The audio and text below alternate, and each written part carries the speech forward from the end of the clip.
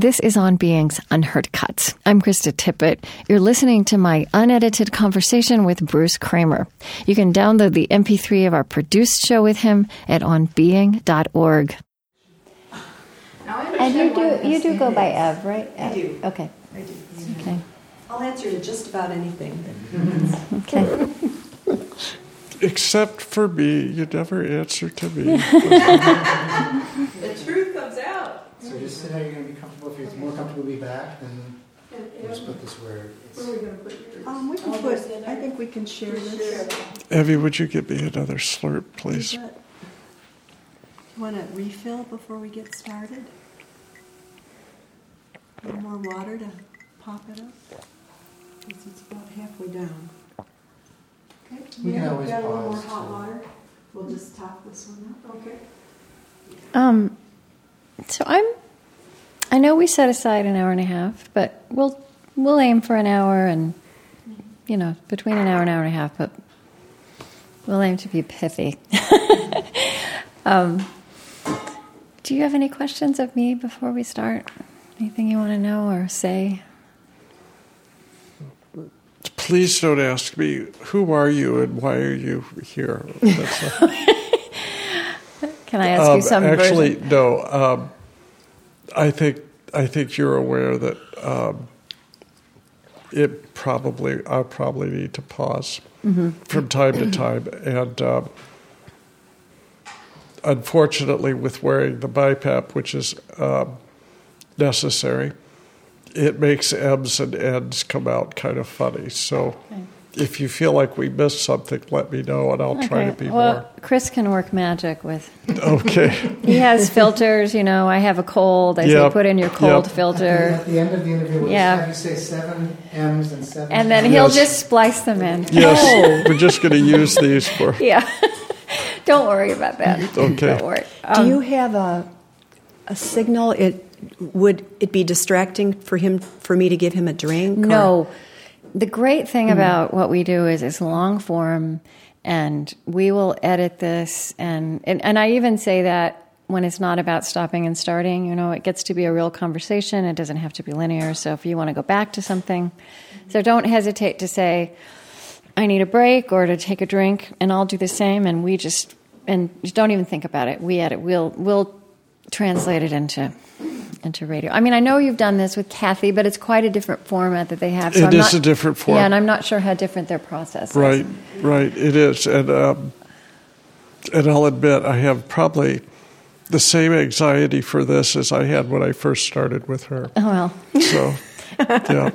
So, throw me a couple of soft curves at first. Okay. All right. Well, let's just jump in. Chris, are we okay? All right. I keep forgetting Mariah. I'm like, who is that? Well, so you may have heard our show before, and you may know that I always start with the same question with everyone. And about I like to hear about this religious or spiritual background of somebody's life, somebody's childhood, however you would define that.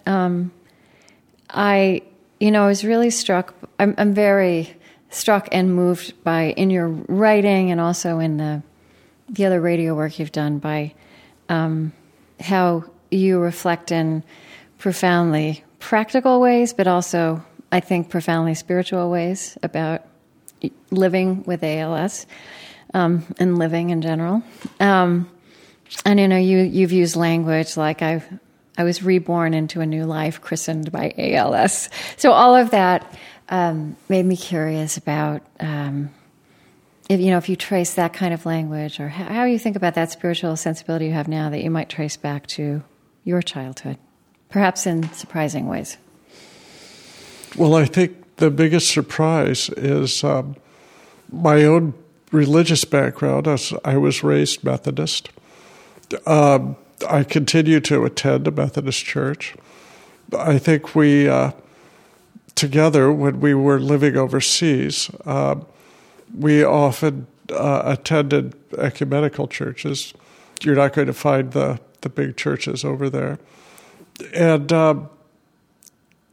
I think really the childhood experiences I had really drove me away from religion and drove me away from spirituality for quite a long time. It wasn't until really we moved to Egypt and lived in Egypt where you are rubbing shoulders with people who have calluses on their foreheads because they're so religious. And when you are in an environment like that, it makes you stop and think a lot about just what is it that I believe and just what is it that informs my life underneath this life that I'm projecting out. So after we had left Egypt and we moved to Thailand, we became much more aware of the fact that Thailand is a Buddhist country, Theravada Buddhism, not Zen Buddhism, and so that's a slightly different, more hierarchical way of approaching things. But when we came back, I came back to the States, I had this very deep sense that there is something much greater than me, much greater than the world that we live in. And if you want to call that God, that is just fine with me. I'm very comfortable with that.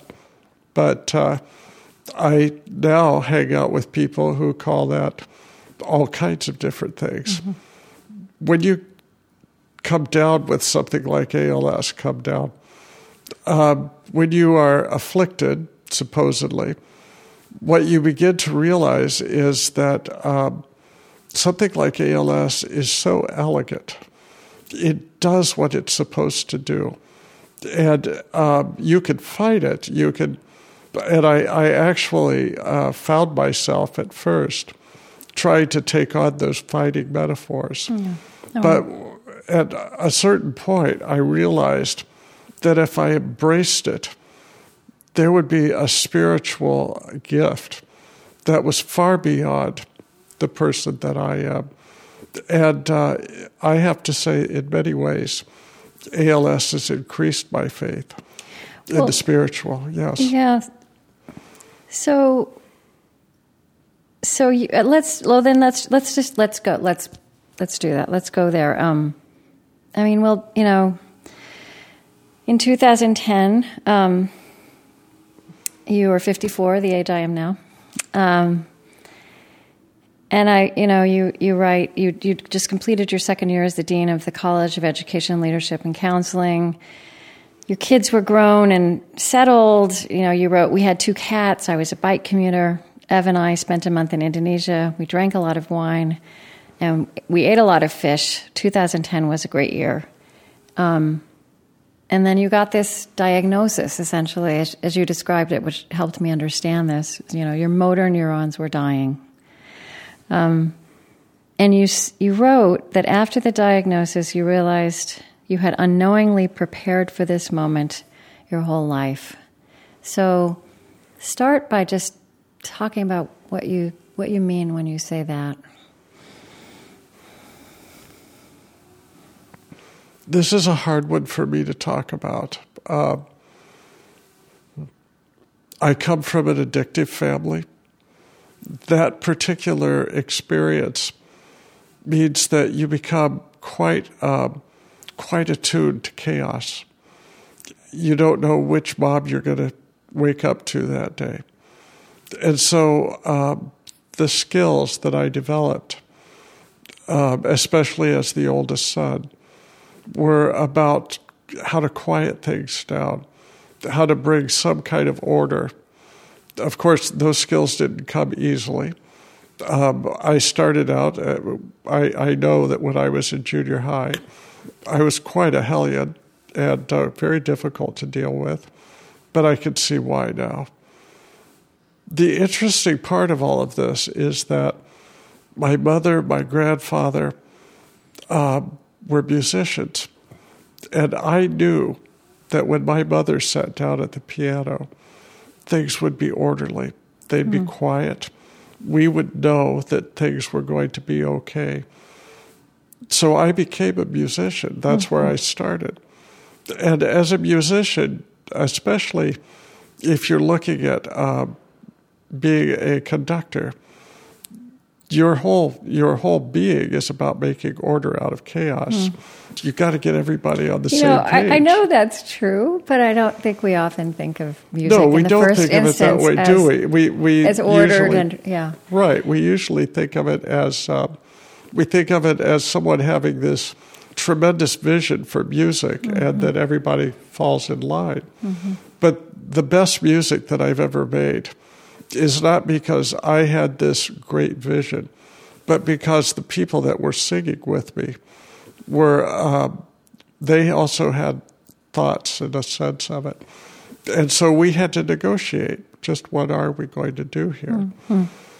That musicality, it introduces aesthetics into your life.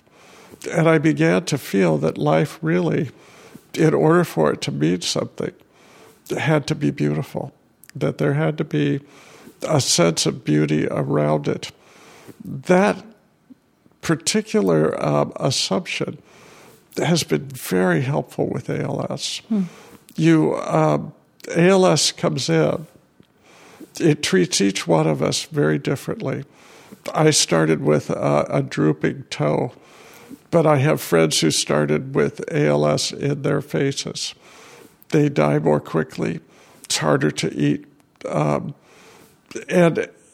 And ultimately, it gets the body, the whole body. Right. It imposes an order onto the chaos. And the fact that I can perceive that order has been very helpful in negotiating this life. Is that what you meant when you said a minute ago that it's very elegant what happens? Yes, it is. It knows what it's doing. I don't think people think of disease as elegant.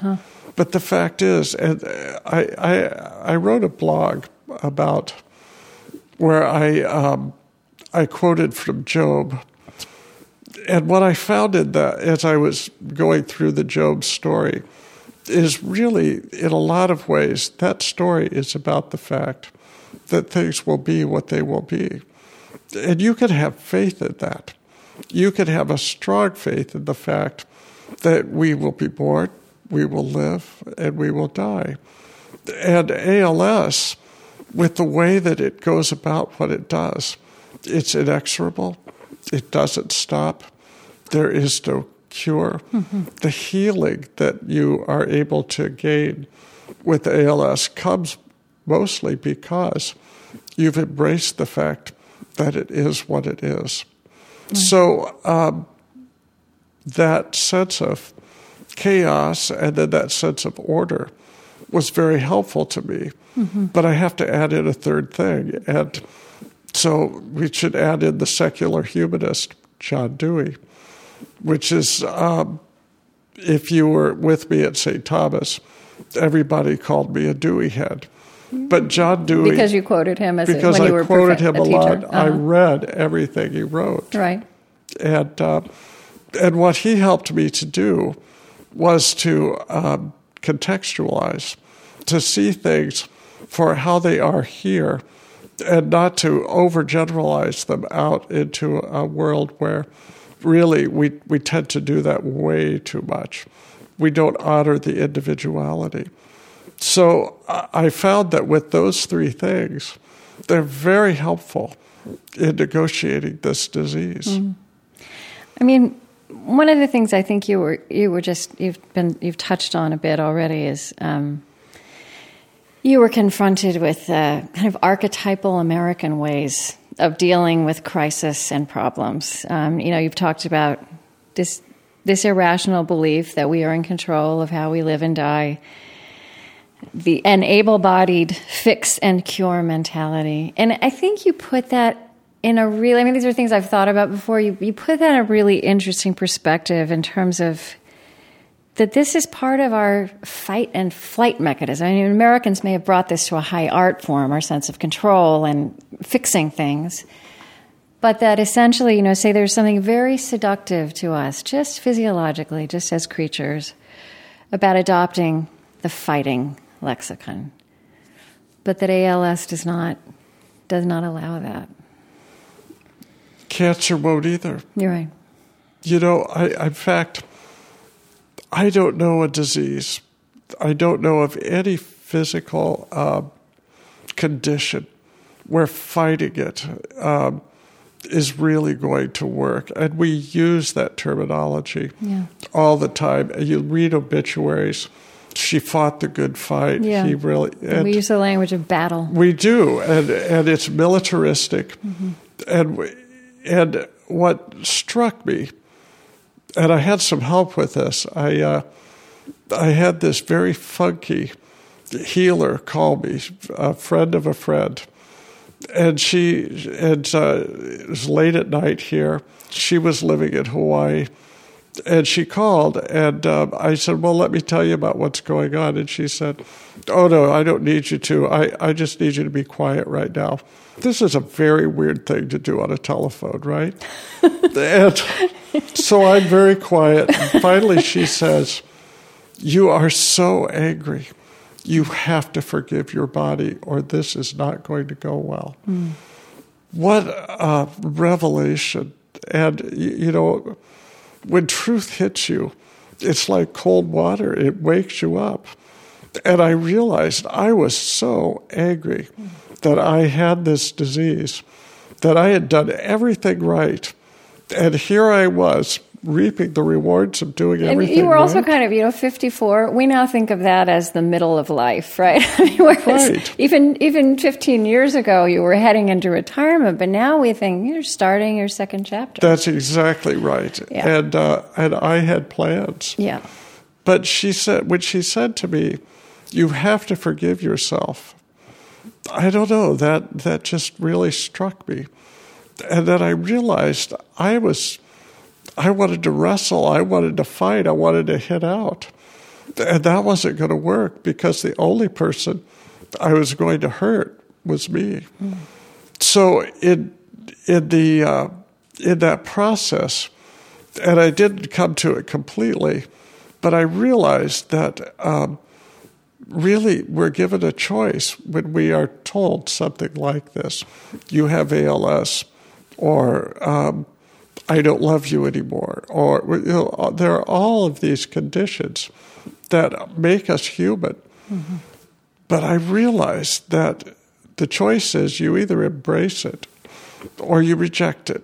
And if you reject it, then you go into denial and anger and depression and all of those things that we know really don't work. And so I chose to embrace. Yeah, they don't work, but they are instinctive. I mean, and even while, as you've shared how you've walked through this and how the two of you have walked through this, it makes so much sense, right? It's clearly right. But it's almost like, and again, it's very helpful if we think about this fighting language as part of our, our lizard brain, our survival mechanism. You're almost you've almost called yourself, and you're almost talking about kind of an evolution that we call ourselves in these moments of crisis and illness to our faculties of reasoning, our capacities for reflection and making purpose and meaning. But we haven't always, I don't think we do traditionally or instinctively put those things together. But you're getting to something where, to me, if you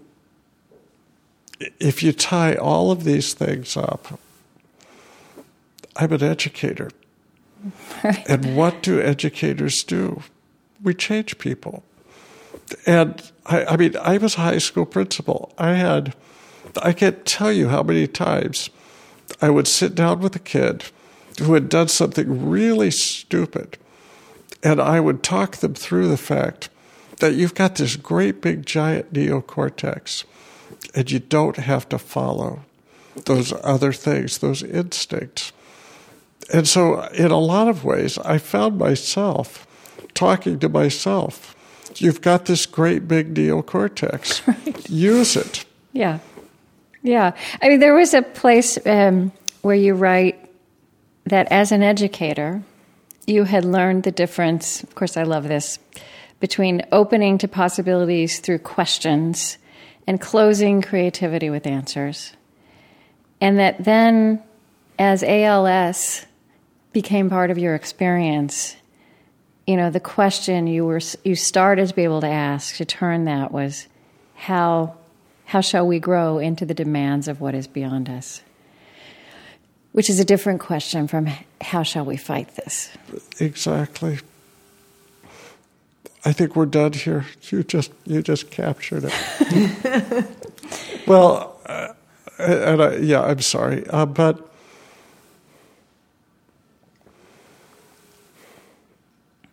I've been asked often, what do you think your legacy will be? And my answer to that is that legacy is an act of ego. We think we're going to leave something of ourselves.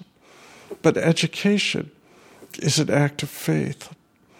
It's faith in the fact that human beings have the capacity to grow, and that as humans, we could become better. We could become more compassionate. We could become more understanding. And no matter what it is that afflicts us, that affliction can become a part of us that makes us better people. I realize on one level, this sounds incredibly idealistic. But the fact is that as humans, we're given ideals. We're able to project that, and it makes us better. So I feel that in the end, by focusing in on what does it mean to be a teacher, what does it mean to be an educator, and going back to your very first question, what does it mean to have faith? Those things, suddenly, you're not angry with ALS anymore. You may be angry at the circumstances. I will admit to you, there are days where I just melt down. I've had it. I don't like having everything done for me. But the fact is that most of the time, I perceive great beauty and great joy. And a lot of that comes from having ALS. I don't think I could go back. It's a huge statement, really. Yes, I've said it to friends, and they look at me like I'm nuts. But what I've learned in the last 4 years, I just don't think I could give that up. It's too profound. It's brought me much closer to my own spiritual center. It's brought me much closer to my children, much closer to my spouse, my friends. We use the word love a lot. We say, I love you, a lot, because of ALS. I'm just really curious how you hear that. And is that... I have to agree with Bruce. I don't think I'd go back. I think I've learned so many things from this experience. I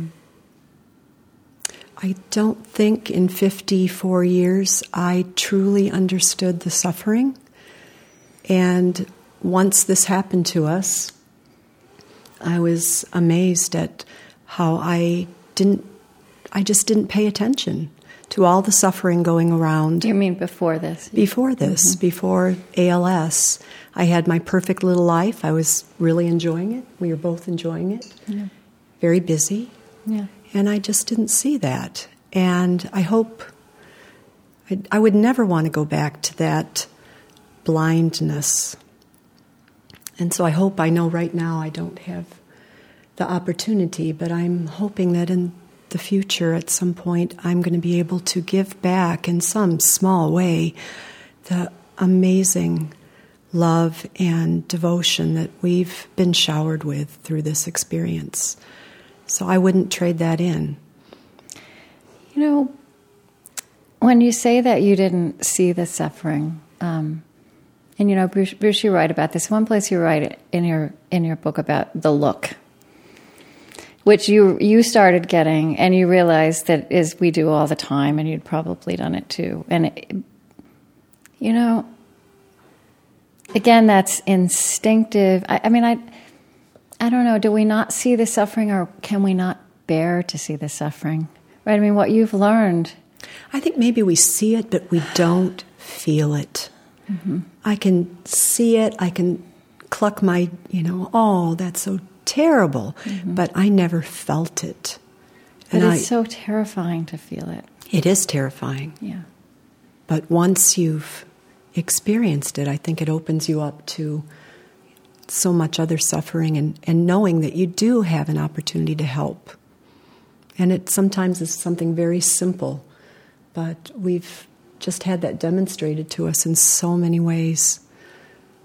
It's really a different way to live. Can you say just a little bit about the look and about how you saw that? I was going to say that we should probably explain that. And I think, first of all, we don't recognize how privileged we are as able-bodied people. Right. We, and particularly in our culture, we tend to see disability as a punishment, as that there's a reason for that. And the reason I'm not disabled is because I didn't do whatever it was. Really? Do you think that's in us, even if it's not consciously articulated? I really do. I think if you look at the way that, for example, in 2011, we went back to Thailand. It was kind of This was after your diagnosis. After my diagnosis. Yeah. It was kind of our farewell tour. We knew we weren't going to be able to travel for much longer, so we went back to Thailand. And I was on a cane at the time. I should have been on a walker. Probably should have been in a wheelchair. Mm-hmm. But I was on a cane, and Thailand is not set up for disability at all. And yet, we would get out of a cab, and they would see that I was struggling to walk. And invariably, 2 guards or 2 men or 2 people would come up, and if there were a lot of stairs to take, they'd grab me under each shoulder and take me up the stairs. Mm. I just can't imagine that happening here. Mm-hmm. I can't imagine that people are actually looking for a way to honor the fact that you are still there, you're still present. And what I found with the look was that I suddenly had to face in myself that I had ignored disability. I had basically, and it was basically a statement of there, but for the grace of God go I. Right. And I had ignored it to the point where I was defining people by their disabilities. Yeah.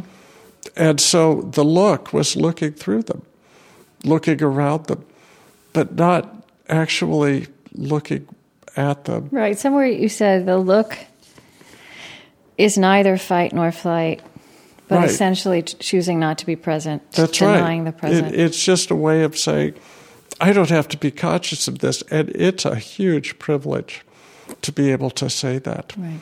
Now, with no ability to move my arms or legs, with the fact that all of my breathing muscles are gone, so I have to wear this machine just to live. I recognize that look in other people. Mm-hmm. You can see them just. It goes through its own stages, and I will admit sometimes it's hard not to play with that a little bit. Really? Well, I have been known to say to people, "Don't worry, I'm not going to die right now," because we're together. And it's it's kind of like, gosh, you actually perceived that's what I was thinking. I hope he doesn't die. Okay, well, so let me ask you this really practical question. Yeah. What would you, let's say the look is something that comes naturally, but someone hears this, and next time it happens to them, they find themselves instinctively giving the look, or looking away, really. What would you like them to do instead as they engage that beautiful neocortex? Well, I think, first of all, you acknowledge. Tell me why you're here. Tell me your story. Mm-hmm. And that story becomes as important as the story that you carry with your able legs and your ability to open doors. I'm hoping that just in these few moments together, you see that there's really nothing wrong with the way I'm thinking. And yet people will bend down to me and they'll speak in a really loud voice because, I probably can't understand them. Right. Because I'm in a wheelchair. Right. We don't have to do that. Mm-hmm. And I think part of it is our own discomfort. Part of it is our own fear. And the fear part, we really don't like to acknowledge. So if I were asking you to do something practical, I would say, treat me the way you would treat anyone else. But also recognize, I'm going to need you to open the door for me. I may need you to push my wheelchair. That's just part of the way things are. Mm-hmm. Mm. I want to ask you about this distinction you make between disease and dis-ease, which you separate into two words, dis-ease. And dis-ease as something that is ordinary. Could I take a break? Yes, please. Absolutely. It's not that I can't answer the question. No, it's okay. No, this is a good. I'm just finding myself. This is a good time. Really it's a good place to right take now, a break. So.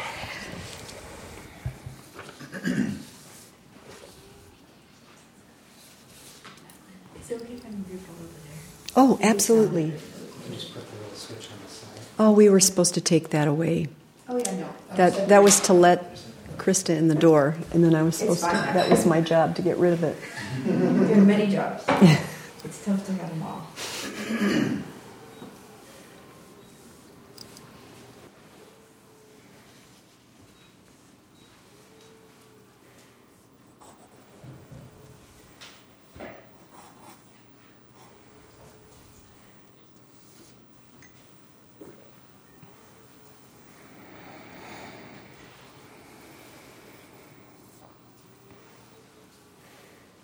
I think I'm going to sleep well tonight. So. Are we going to wear you out? It will, and it's just fine. That's okay. It's a real gift. I'm ready when you are. Okay. Well, so here's something you wrote. As I began to comprehend the meaning of dis-ease, the meaning of ALS, I could see the physical breakdown looming on my horizon, but dis-ease revealed so much more.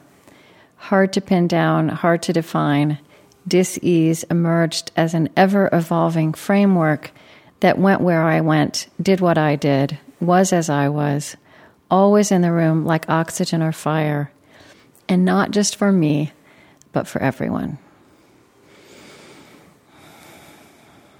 What is it?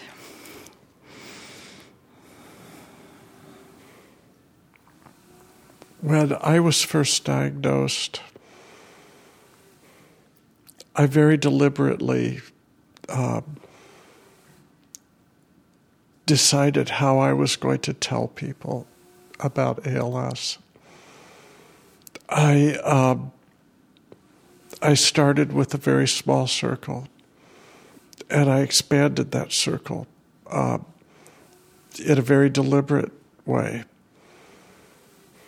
until finally I sent a letter to my faculty and explained to them what was going on. And of course, I mean, you can imagine how that would affect you if you received a letter like that.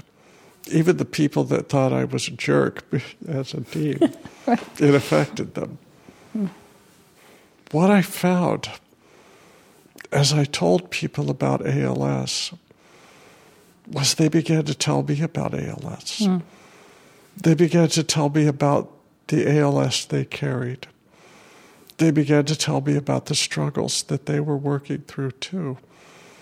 And I think that they told me not because it was a way of cleansing or a way of, but it was a way of saying, we carry these things. And I want you to know I'm carrying something just like you are.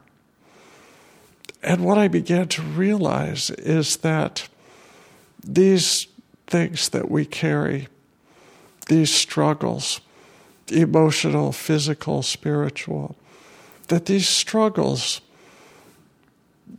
they weren't transparent, but that ALS revealed them.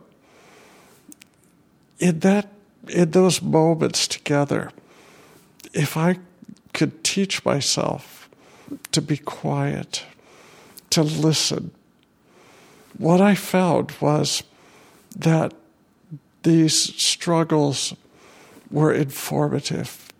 They actually helped define the pathways that each of us were taking. And we had absolutely no expectation that these things were going to be cured.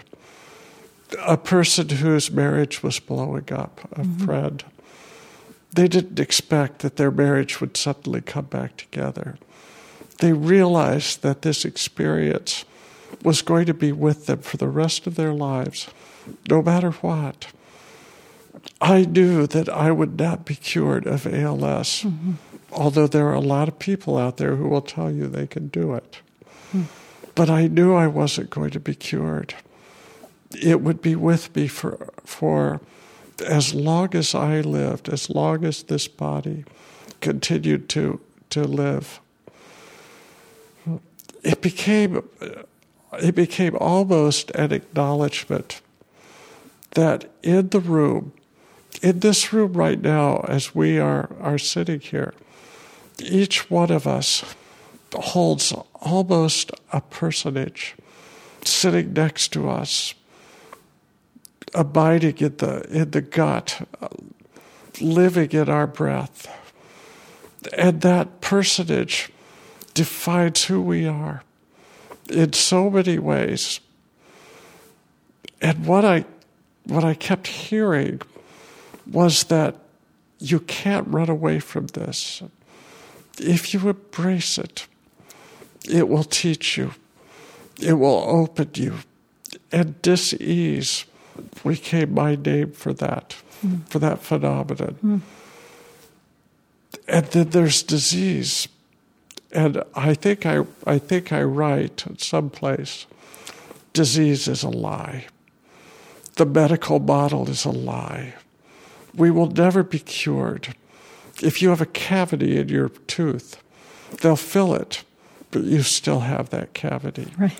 If you have cancer, that cancer may go away for a while, but you will always carry the personage of cancer with you.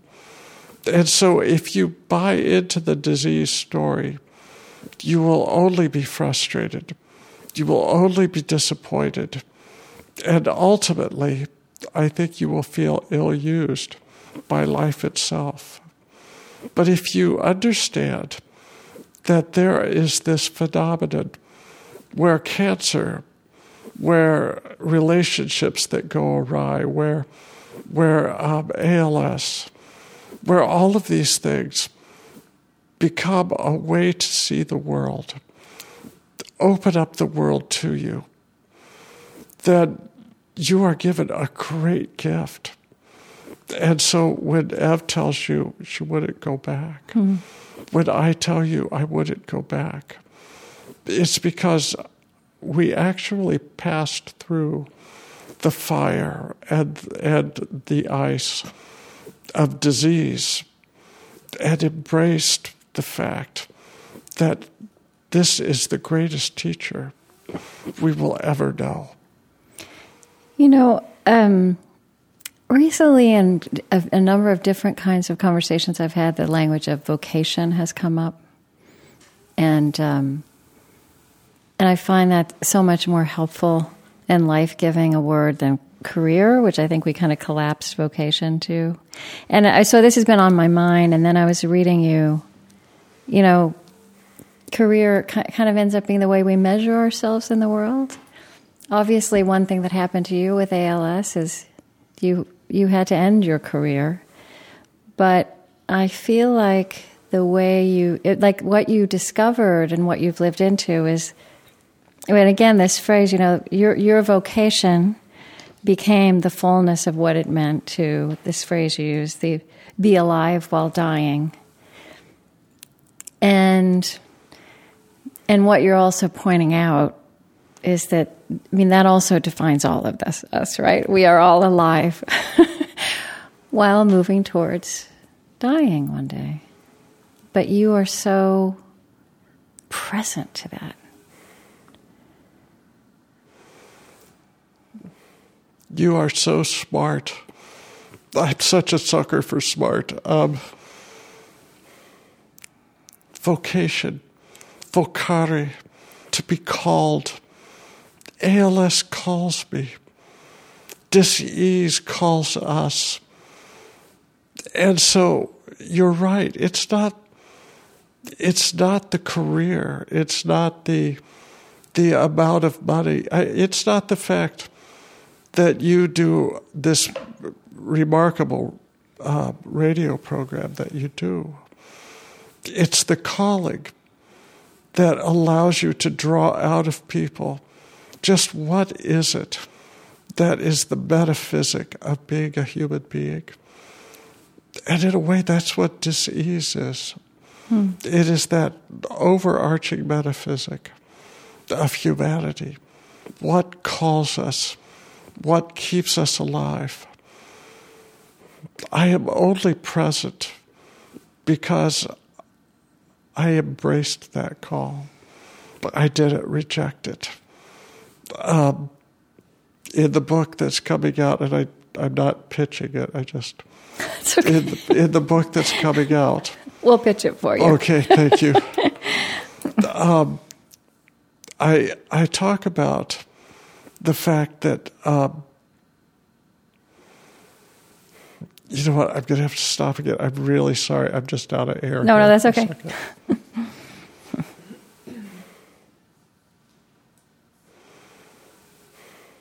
No, thanks. I just need to catch my breath, babe. Breathe a little bit.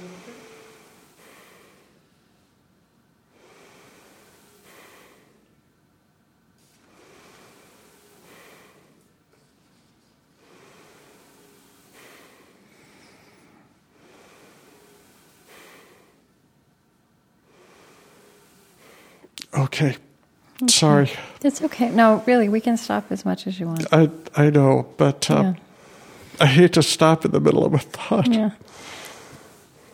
Do you want to pick it up again? No, we're okay. Do you remember where you were? You were going to talk about a part of the book. Yeah. Yep. Just tell that story.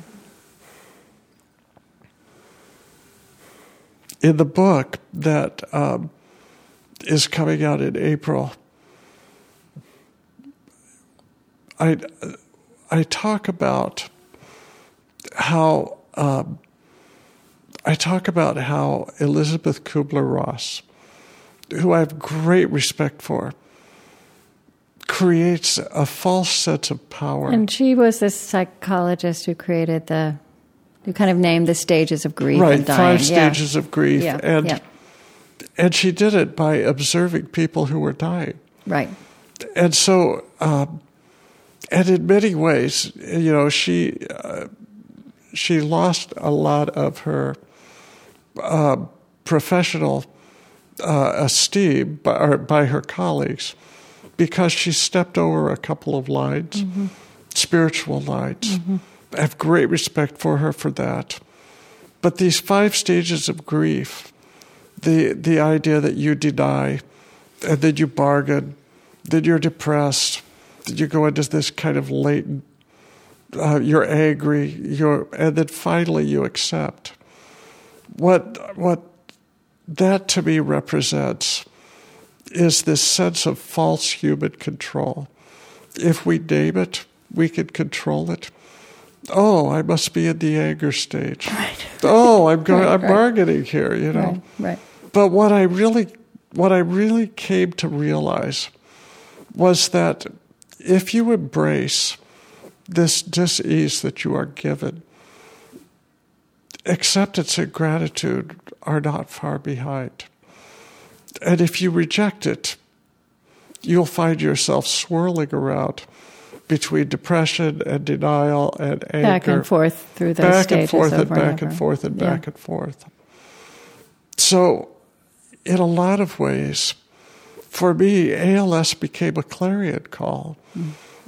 Just as Ev was talking about how she felt that she wasn't aware of suffering around her, what ALS did for me was so clearly say to me, wake up, look around, and recognize this big, messy, beautiful humanity that we have been given. It's a gift.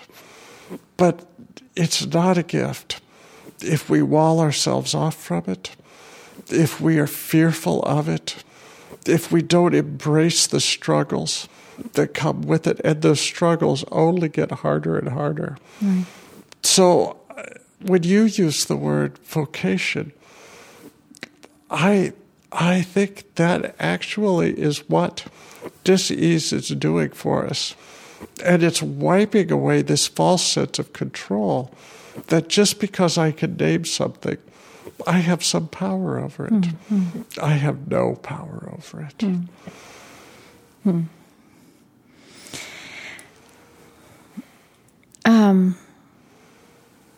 I want to talk about yoga, which you have started to do, which I love also and have found very transformative in my circumstances. You started doing adaptive yoga with Matthew Sanford after your diagnosis in these last couple of years. Talk about what that's meant to you.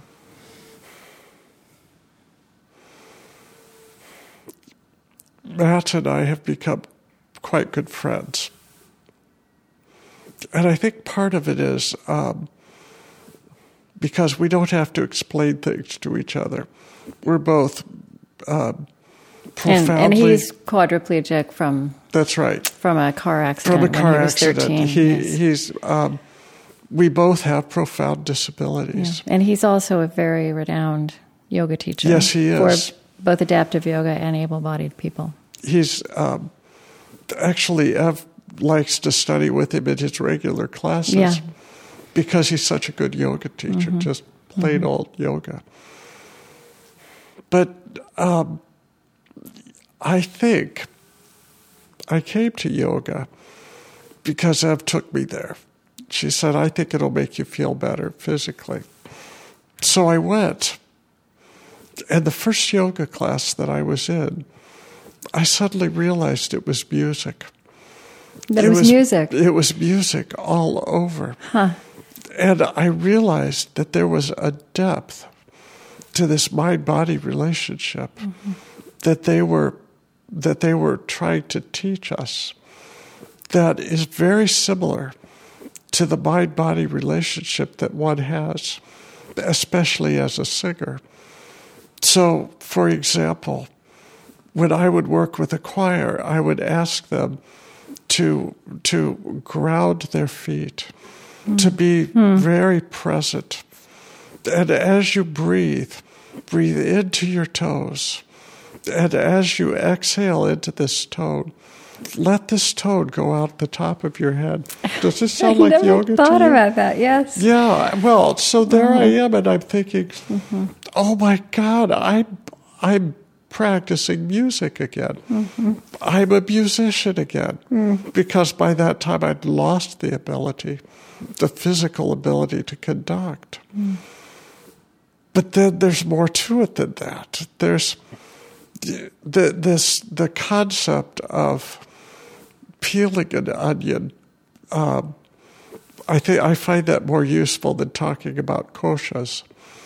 But peeling an onion, the idea that as you are physically engaging and mindfully engaging that physicality, as you are recognizing the energy that flows through you, out of you, into others, and others' energy flowing into you, that there's more to it than coming to a moment of bliss.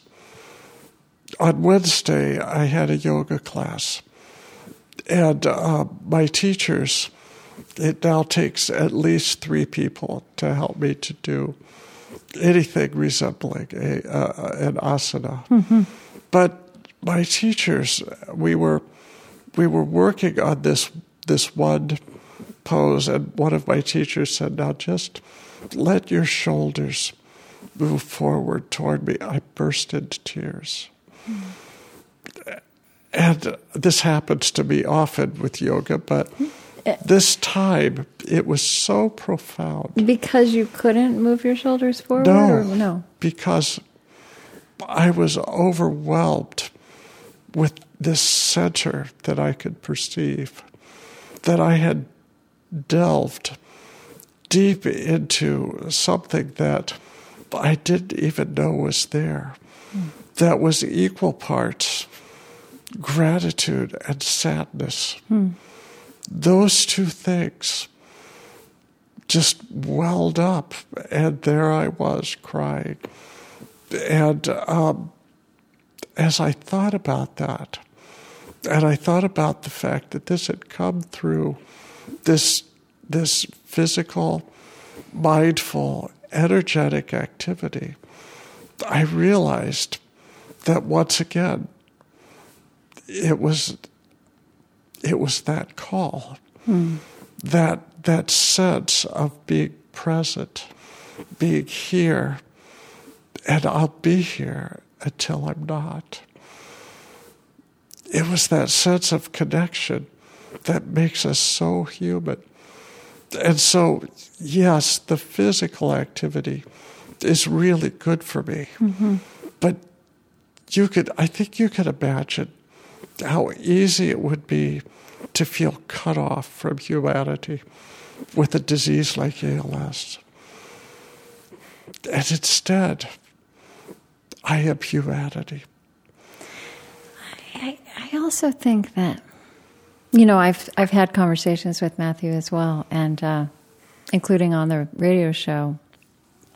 The thing about yoga, even the physical postures, are about stilling about inner calm, and essentially originally those physical postures were about preparing for meditation, right? Like stilling your body so that you could have some kind of connection with your inner life and your inner work. And I felt with Matthew that because nerve endings don't get in the way of that connection. That he has a more direct connection to that impulse. And I feel that is also your experience as well. He has said that to me. That one day he came over. It was kind of fun because he came over after having a cellist in the yoga class that he was teaching, and this cellist started playing the class for them. So he was perceiving what was going on in the class. So the music was following. So he was improvising, yes, following the rhythm and the flow of the class. of the practice, is probably a better word. And Matt was just really jazzed by this. He was really excited about it. And the more he talked, the more I realized that he didn't really have that musical sense of why this was touching him. So I put on, I found a YouTube video of Jacqueline Dupre, great cellist who had multiple sclerosis and, which just ended her career. But, she was so wonderful when she played. And we started watching her, and, Matt talks a lot about the spine. The spine, yes. The spine. Yeah. And as we watched the cello, you see sitting out in front of Jacqueline Dupre, the spine and the body, and you see the sound coming up out of the body, and suddenly you realize that there is this connection that you're just not aware of unless you're practicing. Right. That connection to me is almost superhuman. And in many ways, it has allowed me, especially in the last 2 years, as the physical challenges of ALS have become greater and greater, it has allowed me to remain engaged when I might have pulled back. Mm-hmm. So yoga has been a great Which gift. could seem so counterintuitive. Doesn't it, though? Yes. Uh-huh. So this is so wonderful. I just wanted to do a couple more questions, just maybe 10 or 15 more minutes. And if you want to stop again, we will. But I'm doing okay. Good. Okay. I want to talk about a love, caregiving and love, and I think love is probably as hard to do justice to in words as religion is. If you try to talk about something like this head on, you just don't get there. And it sounds trite, and it's not. But I think some of the way you've spoken about your experience with ALS and written about it, you're very attentive to, the burden of this, the hardness of it. And, Ev is sitting right here next to you. There's this line in your book, I have seen the grimness that creeps into the face of the caregiver. That's a very stark sentence. I don't know. I just kind of want to throw that out there about what, love in its fullness, what you've learned. There's a place where you say the opposite of love is not hate, it is fear. And I wonder if that also applies to just the kind of intimate love of a marriage in this kind of passage through life. And I'm interested, Ev, if you... Do you want to go ahead with that one? Why don't you start and I'll chime in? Okay.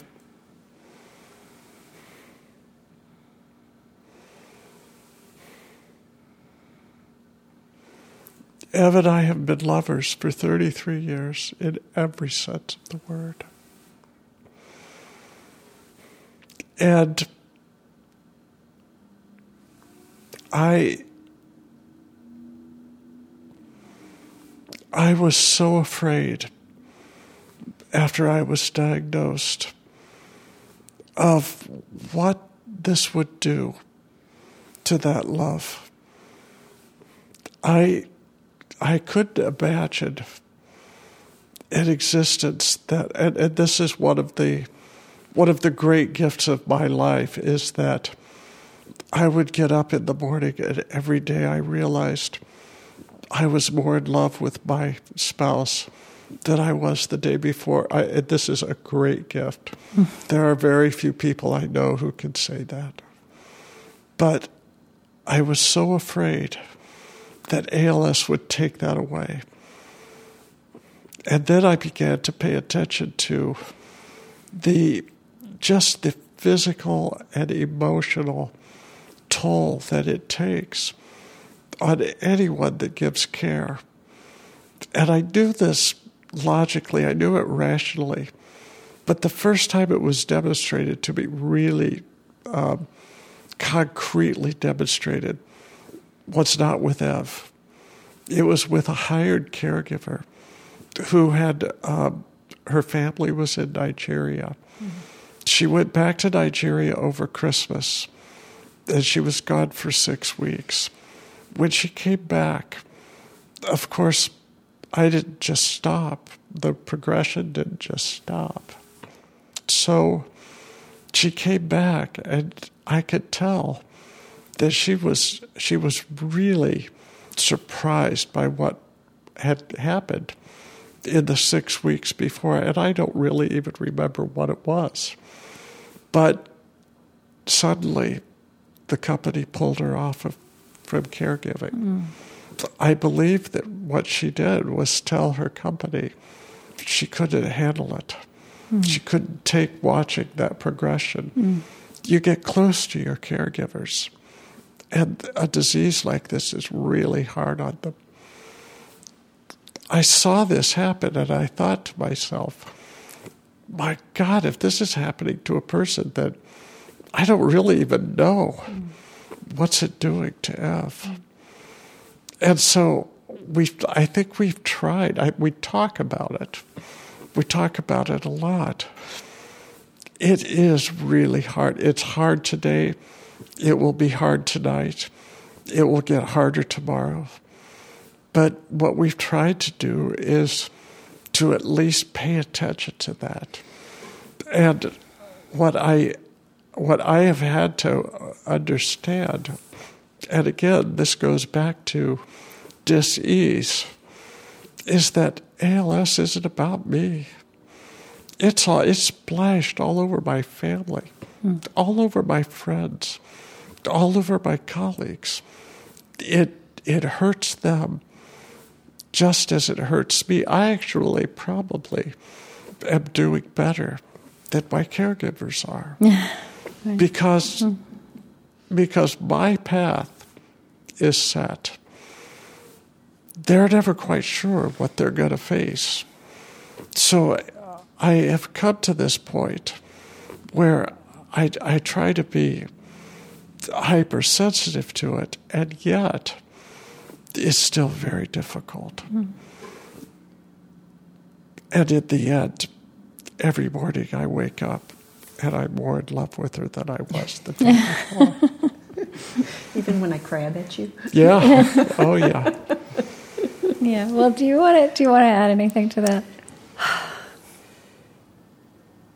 I am just so grateful that Bruce is Bruce. And I think the fear when this first began, the reading that we did, I read all the worst case scenarios that I read a lot from other caregivers who said that the person who they were now living with ALS was not a person they knew or even liked, that the disease changed them into such bitter, angry, depressed people that they didn't recognize their loved ones anymore. And I think that was the fear that just grabbed me in the gut level, and I basically got sick for a couple weeks and didn't get out of bed.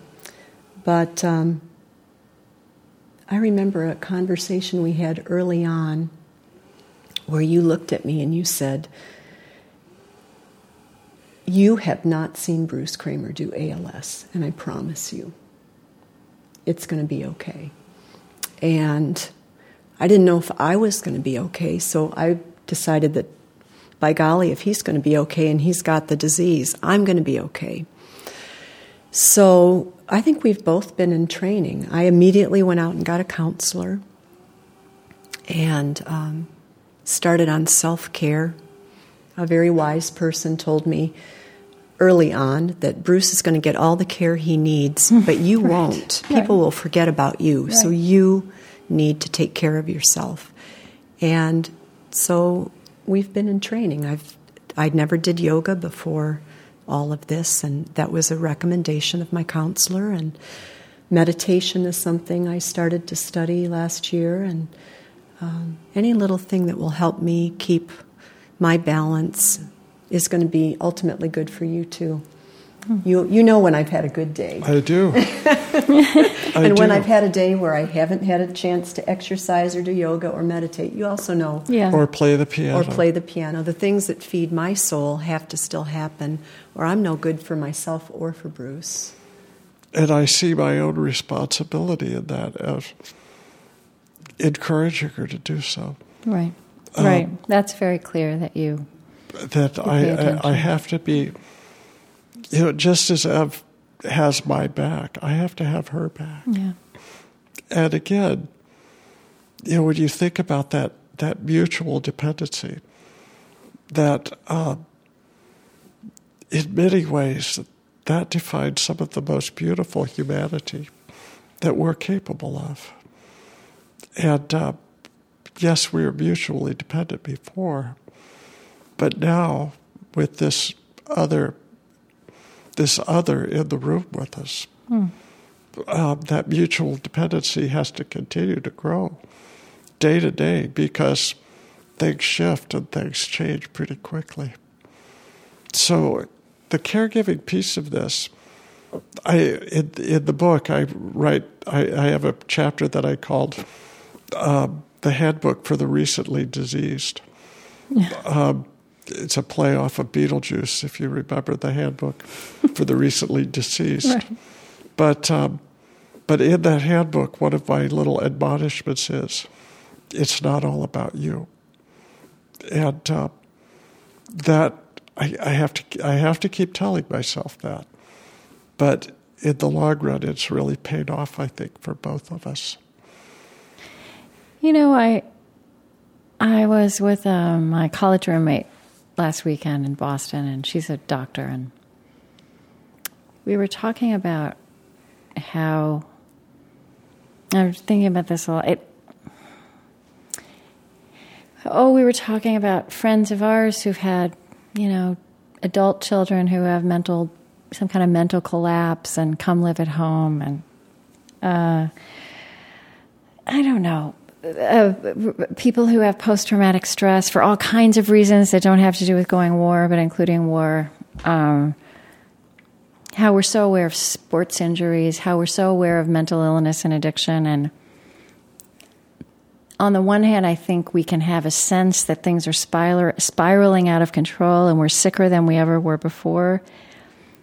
But I actually sense that what's happening is that we were in all kinds of closets about all kinds of things before. You didn't hear these stories. People didn't talk about what was going on with their children. Or, somebody like you with ALS did not have a blog. I don't know. I just, and I kept thinking about it, getting ready to see you, the way you've told your story and shared it and made it part of our, of a larger vocabulary and experience. Do you think about that? I mean, it's kind of what we talked about right at the beginning of what you've learned and it's about the disease, right? It's about somehow that these things that we carry that go wrong are what make us who we are. And somehow I feel like collectively we're also, if not acknowledging that necessarily, we're bringing that, we're opening that up.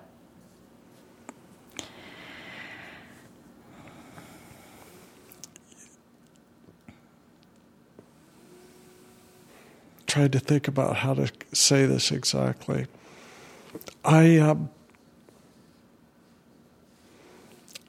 I've always believed that humans should care for humans, that we should foster compassion in each other. I suppose you could say I was a good white male liberal, but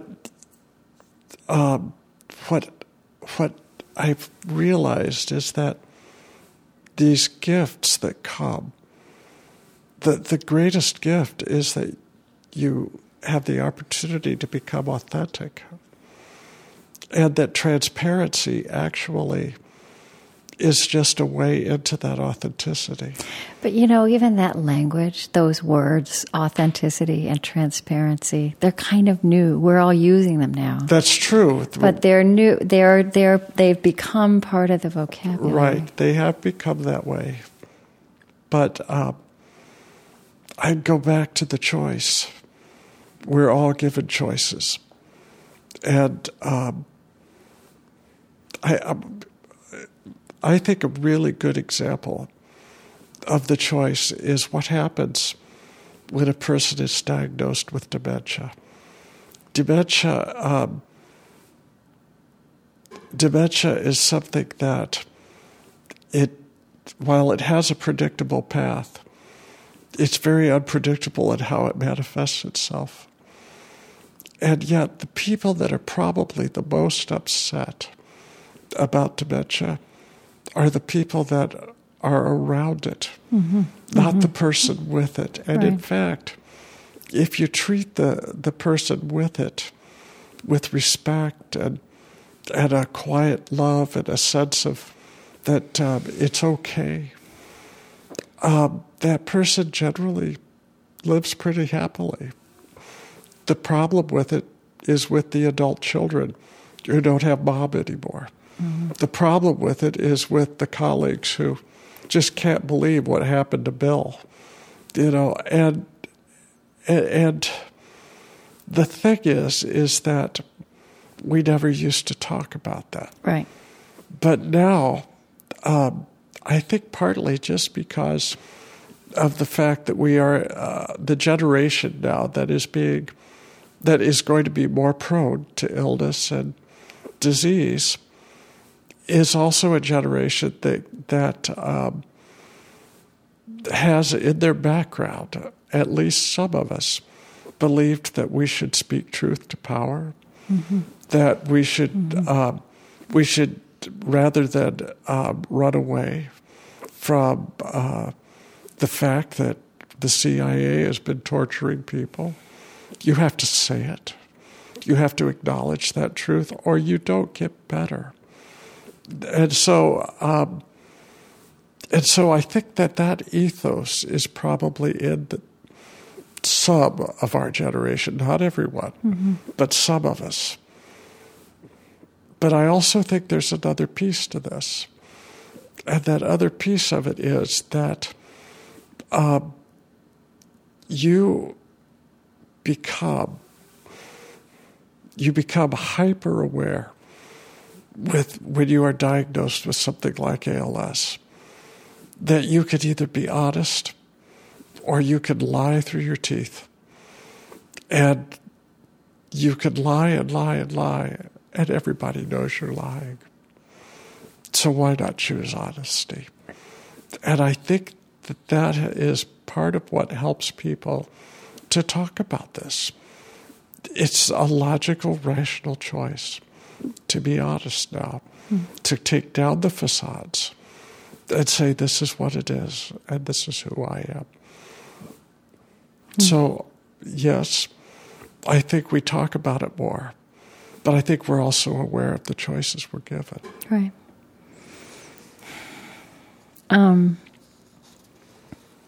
I love the way you write and talk about all the life-giving things that you've done and that you're just experiencing, from,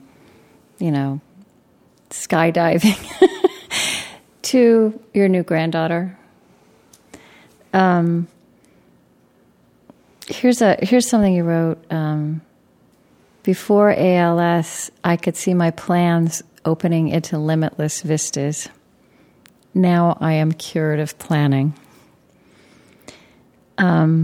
I'd like you to say just a little bit about that, and also what is implied in that. No, sorry, you know what? That's not what because I want to be, I'm just going to say that. It's a great statement. Now I am cured of planning. But you also wrote this. In my 4th summer of ALS, which would be now, right, or this last summer, I am healed by music and vulnerability.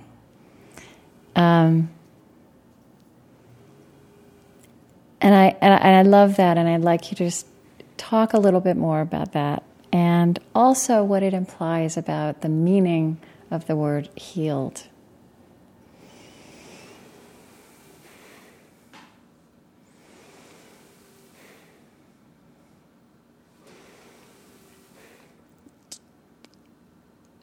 Healing comes in many guises. We're healed by just the touch of a friend. We're healed by the hug of a child.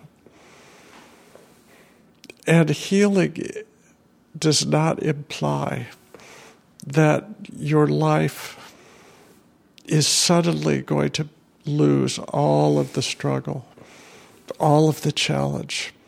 What it does instead is it strengthens us for what is next.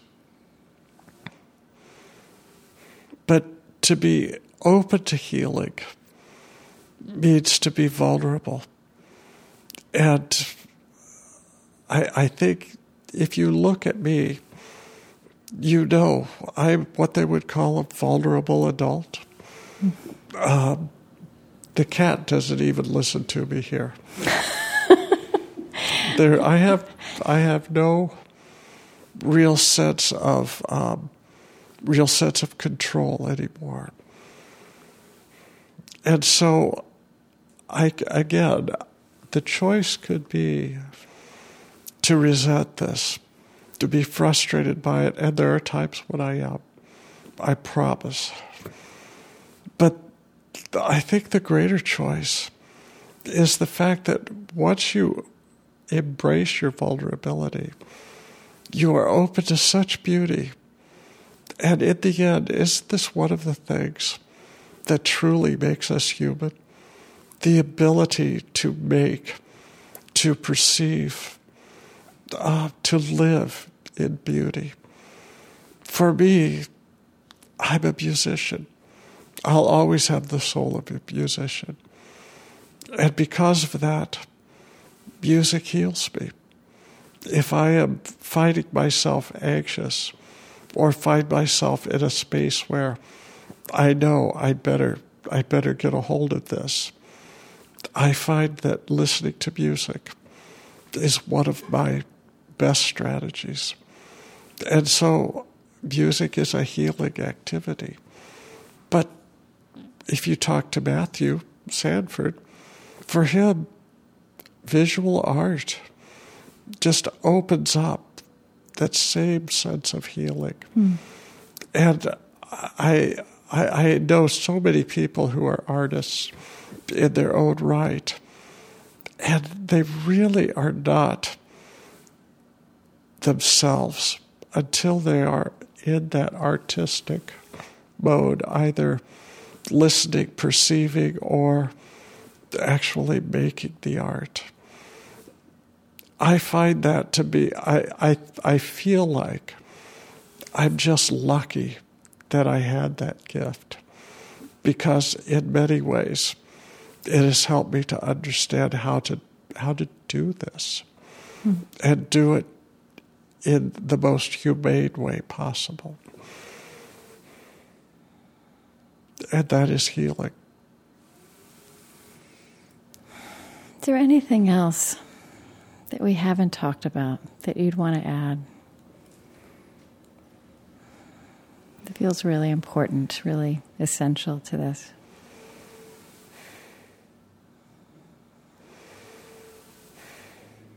You know,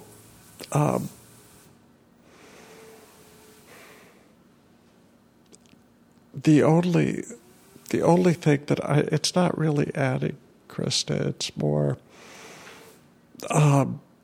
maybe it's more reinforcing. A lot of my friends ask me, where do you think you're going to go from here? What do you think it looks like? What's it going to be like? And which is just a question we know how to ask, right? Right, yeah. Right.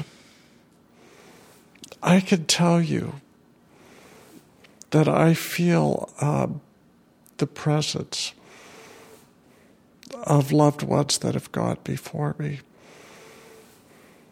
I can tell you that there are days when I have visions and I don't even realize that I'm having it until it suddenly strikes me that I haven't thought of that person, seen that person in years. And what I've been told, what I have perceived in that experience, is there's no reason to be afraid. That we can have great faith in this life that we are given, and we do a relatively good job with the birth and the life. But the death is the greatest part of it. The death is the final gift. And we are so avoidant, so frightened of what death might mean. And when you say the greatest part of it, what do you mean? What do you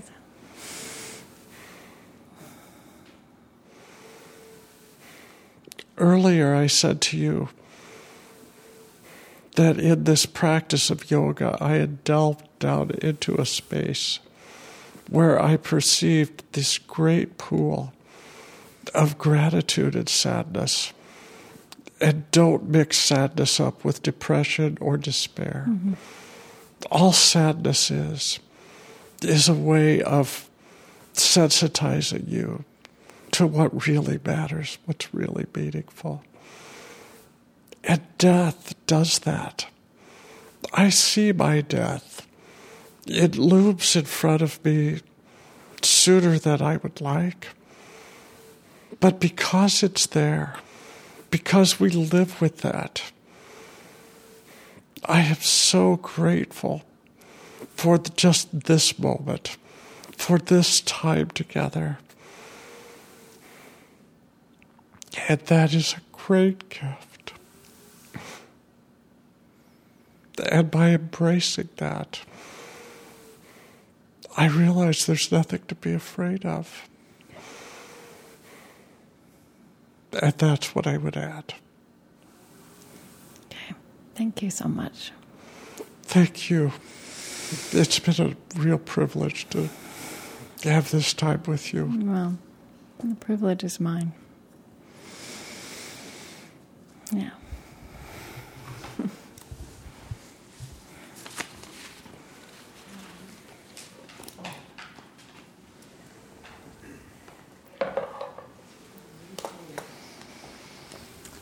Okay.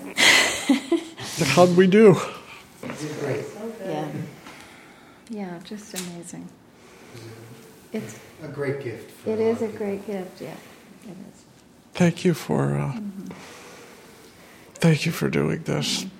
I've always wanted to meet you. You came up with a good plan. 4 years ago, I thought, Sneaky. how can I meet Krista Tippett? I know I'll get ALS. And you know, the book is wonderful. Thank you. It really is. It's wonderful. I don't think I'd have written it without Kathy helping. Yeah. She kind of pushed it, and then I realized that I really needed her to be everyman, to write her own part of this, and then allow me to riff off of that. And so it was really just really gratifying to work with her on it. Do you have I know you said that, I'm taking notes for you, that your favorite piece of music is Bach's B minor Mass. Oh, yeah, it's in the blog. And do you have is there a certain performance of that, or Oh yeah, conductor, or yeah? there's a performance that when did it come out? Last year. It's by a group called the Unedited Consort, Dunedin. You know that? Yeah. Okay. Good. Yeah. Yeah. You have, yeah. And what's so interesting about it is they only have one singer per part. So the most singers they have ever singing it are 10. And their approach to it is just, it's just amazing. But I love in that there are specific choruses that, because it's so clean, you're not trying to get a whole group of 20 sopranos to all sing the same way. Because of the cleanliness of it, the credo, the I believe, just comes out as this enormous statement of faith. And the Crucifixus, which has, I don't think you understand the Crucifixus without hearing the Et Resurrexit following, because the Crucifixus winds down. It's this ostinato bass that continues to just keep going down and down and down. And then all of a sudden, there's this G major leap by the trumpets, and the choir sings Et Resurrexit. It's just enormously powerful. But this particular recording really breaks it out. I just love that recording. Okay, we'll find it. And also, Jacqueline, to pray. Is there a particular recording by her that you love? Gosh. You can think about it to an email me. Yeah. I can. Just about anything that she plays with her husband, Daniel Barenboim, right. is remarkable, because, they're not just playing music, they're making love. It's really, really hypersexual. It's so incredible. Yeah, she's so the way that the two of them. Passionate. Yes. It's so physical. It is. You're so right. It's so her playing. Well, that's why I wanted to show. That's why I showed Matt, Jacqueline to pray, because when the two of them are playing together, so you just choose anything you want. The Dvorak, I think, is really good. The Dvorak cello sonata. But just do a YouTube search, you'll find her. I want to ask one more music question. Was there a piece that was your favorite to conduct, to be in front of a choir? Oh. That's probably hard to narrow down. I bet it was Messiah. Messiah. You loved Messiah. I probably conducted Messiah. Probably conducted 40 performances of Messiah in my lifetime. And I always liked doing it, because when I would be with a choir, they thought they knew how it went. And, they'd sung it a million times, and all of them have Sir Thomas Beecham and the Mormon Tabernacle Choir sitting in their heads. But here we are, and I'm trying to get them up on their toes to dance. And once you get them dancing, what an incredible experience. So I think I enjoyed doing Messiah, because in a way, it was a lot like, I think it's one of the reasons why ALS has been the way it's been for me. You take something, life, that is an ode, and then you dance it, and you make it something that's far beyond. And I would say to the choir, hear that spot right there. Hear what you did right there. That was the face of God. It shines on you. And you could just feel them take that in. So, yes. I loved to give me a piece of music and I'd make it something I loved. But I really enjoyed doing that with Messiah. I'm really glad we asked him. I'm glad we recorded that, too. Is somebody here? Oh, I'm sorry. I thought that was my What time is it? It's not my phone. 3:30? Who's coming?